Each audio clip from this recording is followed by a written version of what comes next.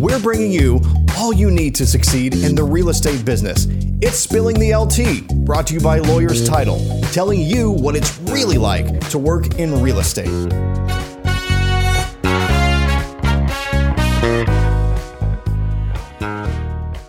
Welcome back. I'm your host, Tamara Gady, and today we're going to talk about the ins and outs of flipping houses. But first, if you like my content, you're really going to love my escrow team. So let's get a conversation going about your title needs. I'm really excited about the guest that I have on the show today. His name is Adam Esposito. He is the co-founder of AB Texas Renovations, and they focus on single-family homes, wholesale, and investment properties. Adam's been in the real estate industry for over 10 years and has been involved in over 700 real estate transactions, including flipping, which is what we're going to talk about today. So welcome to the show, Adam. Thank you so much for being my guest today. Well, thanks for having me. I'm glad I finally got to get on. Oh, well, there's not like a list or anything, so you can always call me if you have something burning that we should talk about. You can always tell me, and we'll get you back on the show. You made it seem like a long list to get on, so I was really eager. That's hilarious. Well, I am very popular sometimes. Anyway, okay, so I like to jump right in because we have a lot to talk about and a limited amount of time to talk about it. So, and I know that the audience is going to be really interested in our conversation today because, with all the development that's going along the tollway, right, in Frisco, Prosper, and Salina, we've had all these announcements of Universal Studios and the PGA and the fields and all the things that are coming. And a lot of my realtor audience has been interested there's been a spike of interest in which we talked about this pre-show, long-term rentals, short-term rentals, and flipping. Yeah.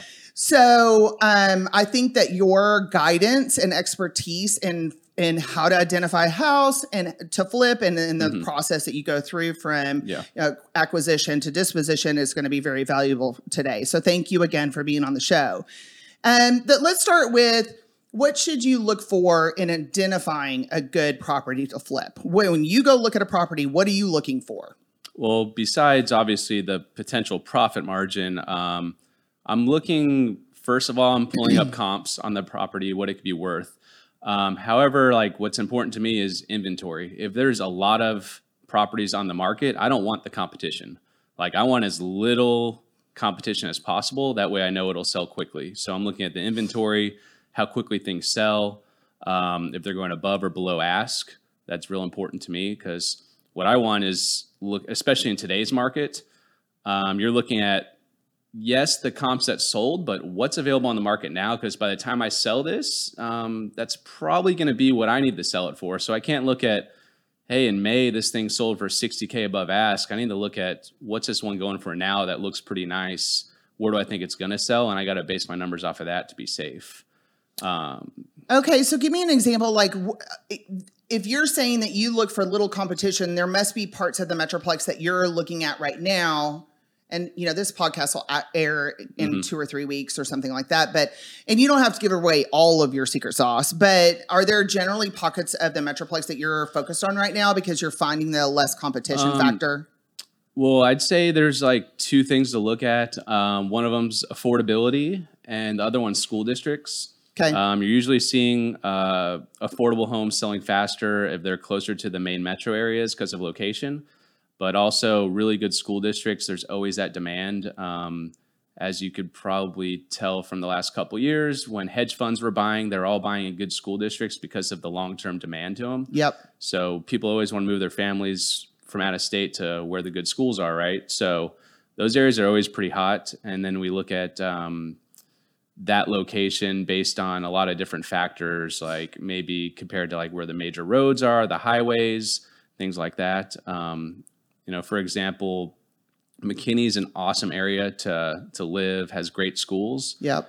But there are different parts of McKinney where, you're 20-minute drive to 75 or 15, 20-minute drive to 380. Yeah, so you could absolutely. be stuck out there and you can't just think, hey, this is McKinney, it's going to sell fast. You got to look at that location when someone's moving here to the metro. The first impression is going to be, hey, it took me 30 minutes just to get to this house, to get to the highway, and then I got to drive to work. So some of those factors do play an importance to me, but, I'm looking at the schools and the low price. Is it easier to find a potential property in certain areas than others? It's kind of hit or miss. You can't say everything's a guarantee, but again, the really good school district areas, people usually know what they have, and they don't usually let them go cheap unless there's a really high motivating factor to sell. A lot of people target probates, foreclosures, tax liens, things like that as like an indicator of wanting to sell a property, but that's not always the case. People still know what they have in those areas. And there's something important to bring to the table about how you do your business, because what percentage of properties do you think you buy off market versus on market?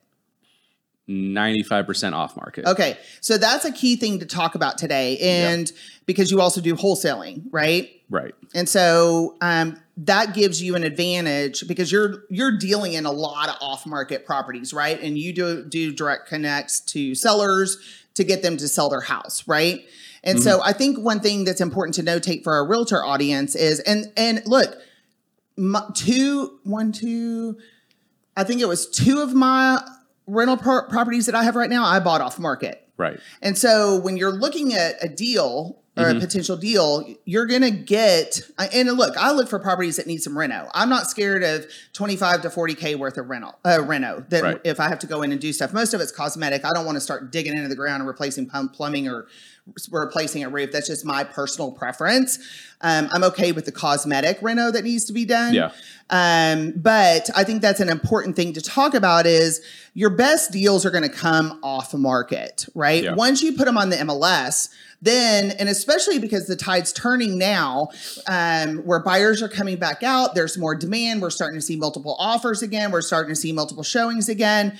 That eats in. If you're going to go in and try to buy something off the MLS and compete in a multiple offer situation, that eats into your profitability on the product, right? Yeah, 100%. So, do you have any? And the answer may be you don't know, but if you do you have any advice for people looking for a potential flip, but wants to try to find something off market?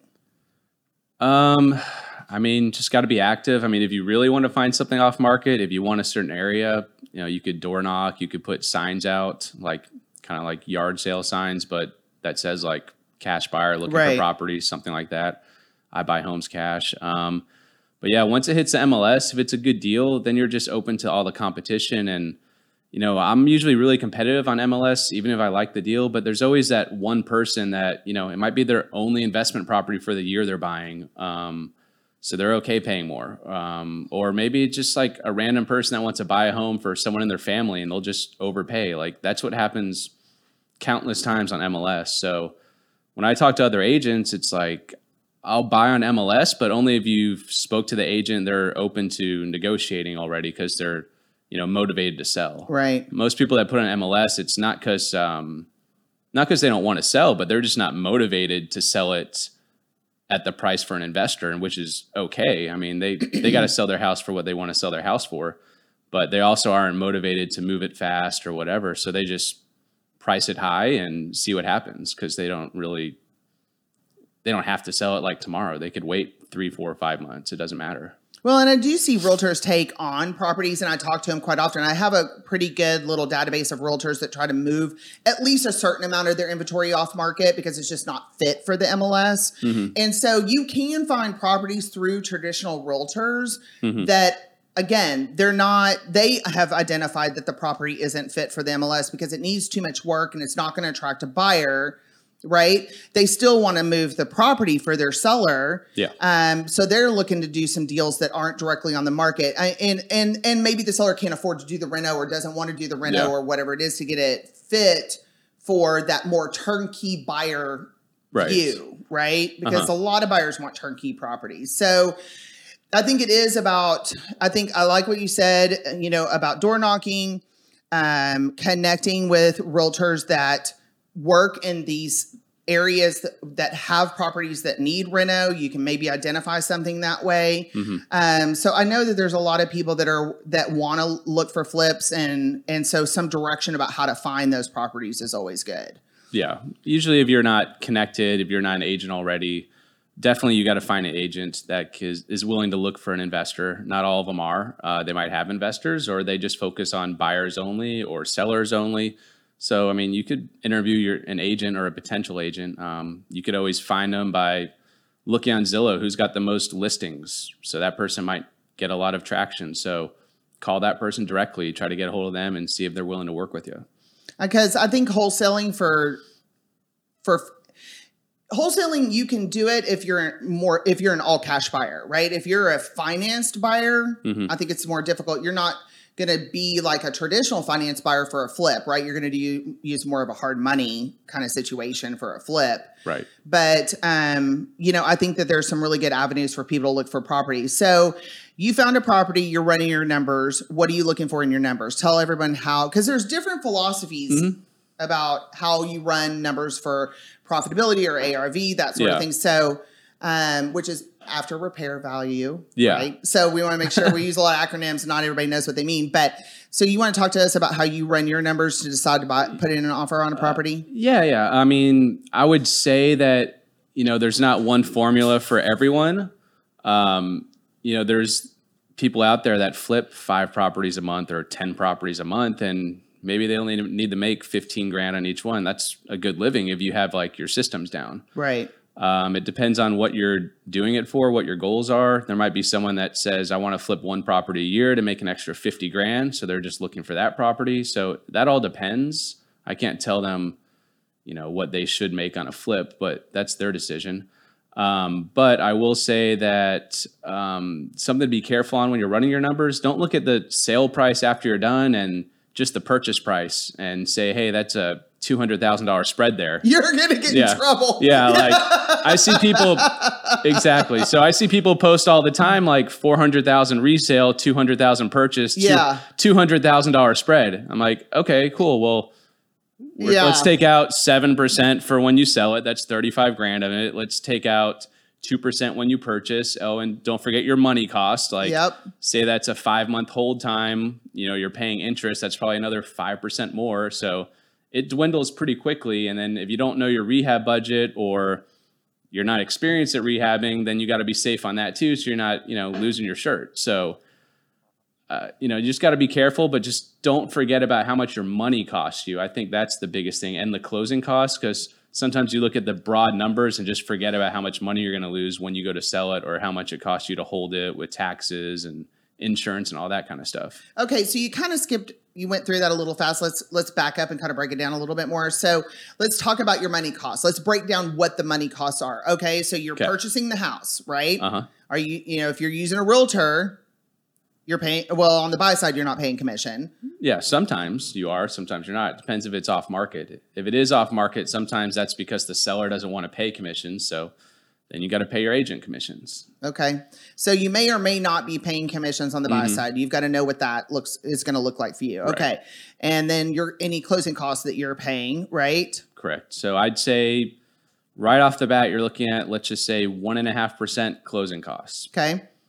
If you're using a hard money lender, you're probably looking at 1 to 2% in just loan costs right there off the bat, plus any fees. And then how long are you going to hold it? I'd say like the industry standards, like 12% interest rates on hard money. Okay.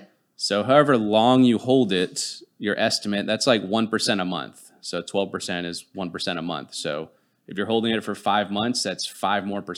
Okay. So you're like 5% plus the 1.5 to close, plus the 2 on the lender, you're at like 8.5, 9%, just holding costs, closing costs to start. So it goes away pretty quickly. And then you need to know what your reno budget's going to look like before you buy the house, right? So do your inspections, right? Get your list of repairs, or you can get the list of what it is you're going to do to improve the property. Right. And working with contracts. I mean, a contractor partnership is a really big deal when it comes to this stuff, because the contractors can be very expensive, especially if you're running it through like a GC, right? Because they're even taking a bigger haircut. So, I have a crew that does all my rentals. I've worked with him for a long time, and, he subs out all the work, but he doesn't act like the general. He's the painter, right? And he just has a bunch of friends that can do tile and flooring and all the other things. So it's worked out really well for me. But finding a contractor, finding contractors to do your reno, that's a huge part of where your money can go, right? Throughout this process.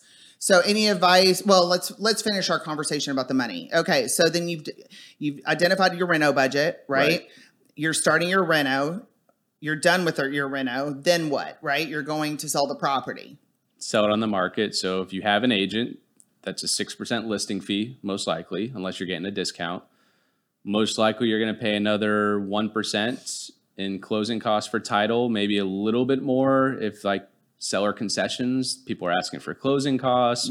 People are asking for home warranty. And all that stuff's back in this market, right? I mean, we didn't have to deal with that for like 2.5 years, but now as a seller, you are looking at maybe paying title again, or paying home warranty, or paying closing, some percentage of the closing costs. God forbid it's in an HOA. That's a whole nother bag of wax. So, so those are additional costs when you're going to the closing table that you have to consider. So, and then after that is your net, right? So, I've got a good friend who's been flipping for a really long time. He's an architect designer, and he typically offers about 60% of ARV.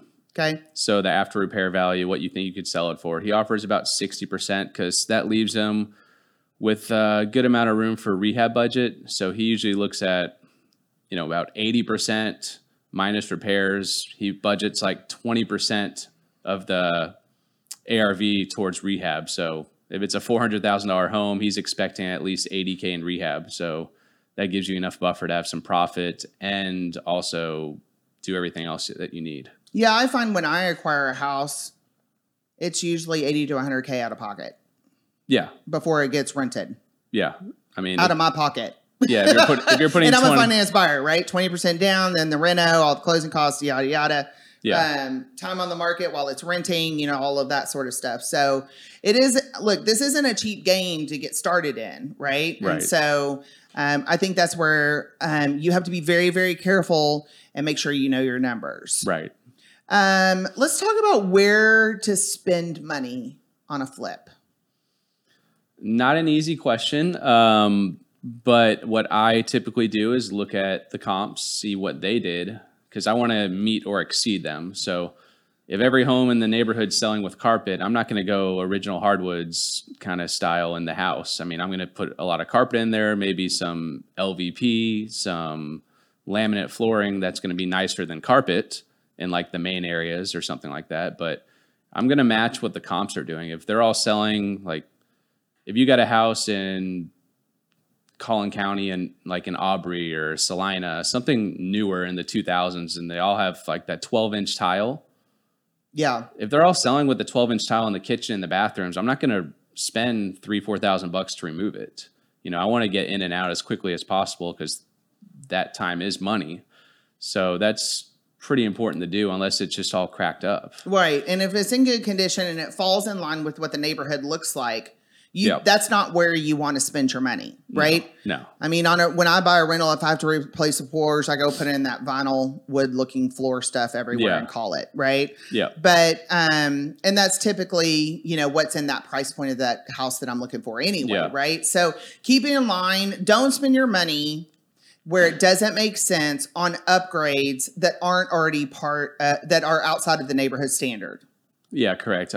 Sometimes you may want to, or I consider it from time to time. You do like one special upgrade, something that no other house has. Maybe when you walk in, you build in like the little mudroom style like bench where you could hang up your clothes and put the shoes in. Something different. You spend like $1,000 on, just something special like that. Or you decorate a wall a little bit more fancy than the other houses. It's something that just stands out, makes it special. That way, if there's another home in the neighborhood, they're like, well, I really like that better.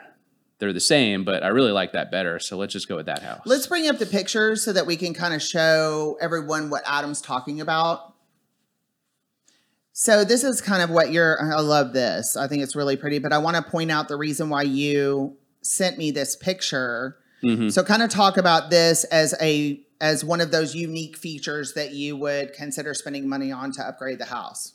Yeah, I mean, besides it being, custom cabinetry, things like that, the colors, like You've got the new green look on the cabinets that people are really trending on right now, the gold with it. Then you also have the natural wood with the metals, the black metals there. So you get all these different textures and features. It really makes like a room just have more of a feel about it that people just like. It's just one of those things that just draws people's attention. But, that's just something that could stand out more than another house. And you don't need 30 people to love your house. You really just need one person to really love it to buy it. Right. If it's the same as every other house, you have 20 people that like it but don't love it. That's not as good as one person that really, really wants it. You just need the one offer. Technically, yeah. Technically, Well, okay, let me rephrase. You only need one buyer, right? The Correct. right buyer. Yeah. Yes, exactly. I know, and I really do like the mix of metals. I mean, I do stuff like that in my house too. So the wood with the brass faucet and handles, that sort of stuff, and then the black light fixtures really stands out to me. And you're already buying light fixtures, right? You're already buying a faucet. You're probably already buying hardware. Yeah. So just taking that design feature of the mixed. The mixed metals and things like that will make it stand out. Spend a little bit more on those things to make it stand out. You know, like don't get the cheapest of the builder grade. Yeah, the basic builder grade fan that's all white when you could make it really stand out. And someone says, "Ooh, I really love that fan," and that's what they remember when they go to the next house. Right. Then they go to the next house and they're like, "Oh, I hate this fan. Remember that one that we loved?" Like, right. Just little things. Well, and I'm glad the all gray and white is going away because I was so done with that design. Yeah, I don't know what that was. It was the black, white, and gray. I was like, no. I like a lot more warmth in my home. But anyway, go to the next one. Yeah, this is really pretty. Why don't you talk about this one? Just another similar style. You have some natural wood colors on the flooring. You've got the darks. You've got the metals. This one has like a really nice countertop feature, like just custom. Like this is a higher end home, but not every higher end home is going to have like the sit-in breakfast area with the.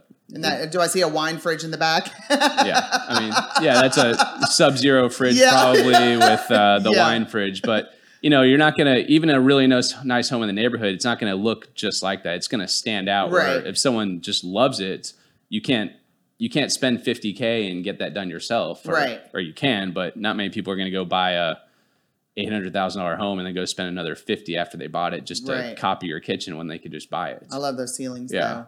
That's a nice feature. Mm-hmm. All right, let's go to the next one. This is a really popular design feature. We've got a couple of photos you could kind of scroll through because they're all the same. Well, I mean, they're not the same. It's just the same kind of design feature. Yeah, exactly. Yeah, just people are doing the decorative wall right now. Something that just stands out. It's not too much more money to do, but it's just something that someone will remember. Like, it draws some depth to a room. It draws your attention to the room. It changes the feel of it. So, a lot of people do like in a dining room, or you make your fireplace really special. You do some extra colors, paint the brick, do a little bit of the wood trim work in a design. You could actually go on Etsy and like find these design, I guess they call them like design recipes or something like that. Yeah. But you could buy them for like $100 and they'll give you like all the material list and like kind of like an architectural drawing on how to do it. Yeah. So they have a lot of designs on there that are cool, and it just draws your attention. I mean, it's just something that'll stand out that's not at the other home that's very similar, and someone might walk into the house and that's the first thing they see and the last thing they remember. So, well, and I think there's something really important to point out here. Like, we're not seeing neon green, okay? We're not seeing peach. We're not seeing some bright orange or red or yellow. These are warm colors that will attract buyers. I think where license of taste, like your taste, it should not be in the home, right? The goal here is to make it neutral for all buyers to be attracted to it. It needs to be broad enough for enough buyers for sure, but maybe not so broad that everyone's seen it before, right? Or every other house has it. So definitely, I mean, some people just paint the cabinets on the kitchen on the bottoms. They paint those a different color. They paint those black on the bottom or black on the top with a white countertop. Just something different that's not the same as every other white kitchen in the neighborhood. Right. And so I think there's like too bland, right? Like Yeah. what we were just talking about with the white gray Yeah. mix, like it's just too bland. And then there's too much, right? Yeah. So be careful with your paint choices is what I'm trying to say. You got to know your area too. Like you got to know your neighborhood. Some areas in North Texas, I'd say, are much more traditional when it comes to style. But if you want to go into like Dallas, you might have much cooler designs over there that you could be a little more wild with your color palette, But that's you got to know your audience when you're also going to sell your home. Okay. That's where looking at the comps, great. look at the comps. What's the best one that sold in this neighborhood? What'd they do that was special? So do you need to use a realtor to do this? I mean, I am a realtor, but I'd say that it would be wise to use one to get the data that you need to support your purchase and your sale. Yeah, because when we're talking about comps, you're not going to be able to do that unless you have access to the MLS, right? Yeah, and Texas is non-disclosure, so you can't do like other states and get the sale price. So you don't know for sure what they're selling for. You might see a house that was listed on Zillow for $700, but it sold for $630. Yeah, well, that's a big lesson. Don't use Zillow for comps. Not in Texas, that's for sure. Don't use Zillow for comps. Yeah, you can get a good idea by how long it sells for, but you never know. I just looked at a house in Carrollton where home next door was listed for $400 and it sold for $310 in 6 days. I was like, oh, that's got to be a typo. We called the agent to find out. They said, no, that's just what it sold for. It was actually someone they knew, and they just gave them a good deal, but it did mess up the comps. Yeah, So. I would think so. And so I think that's a great lesson for everyone. And if you are interested in connecting with Adam, because like I said, he's done over 700 real estate transactions, and a lot of it is in this type of platform. So he is definitely an expert that you can lean on, and he'd be glad to help you find some properties and get some deals done. So I will make sure to include his contact information so that you can reach out to him directly. So I think this is a great place to stop for today, Adam. I think we can always keep talking about investment properties, and so I'll have you back and we can talk about some other things like short-term rentals and maybe long-term rentals and trying to find those kind of things, because I know there's a lot of people interested in that as well, just with trying to capitalize on all of the development that we have coming to Collin County. So For sure. thanks for joining me today. Thanks for having me. So that's a wrap on another episode. Again, I'm your host, Tamara Gady. If you like my content, you're really going to love my escrow team. So let's get a conversation going about your title needs and make it a great day.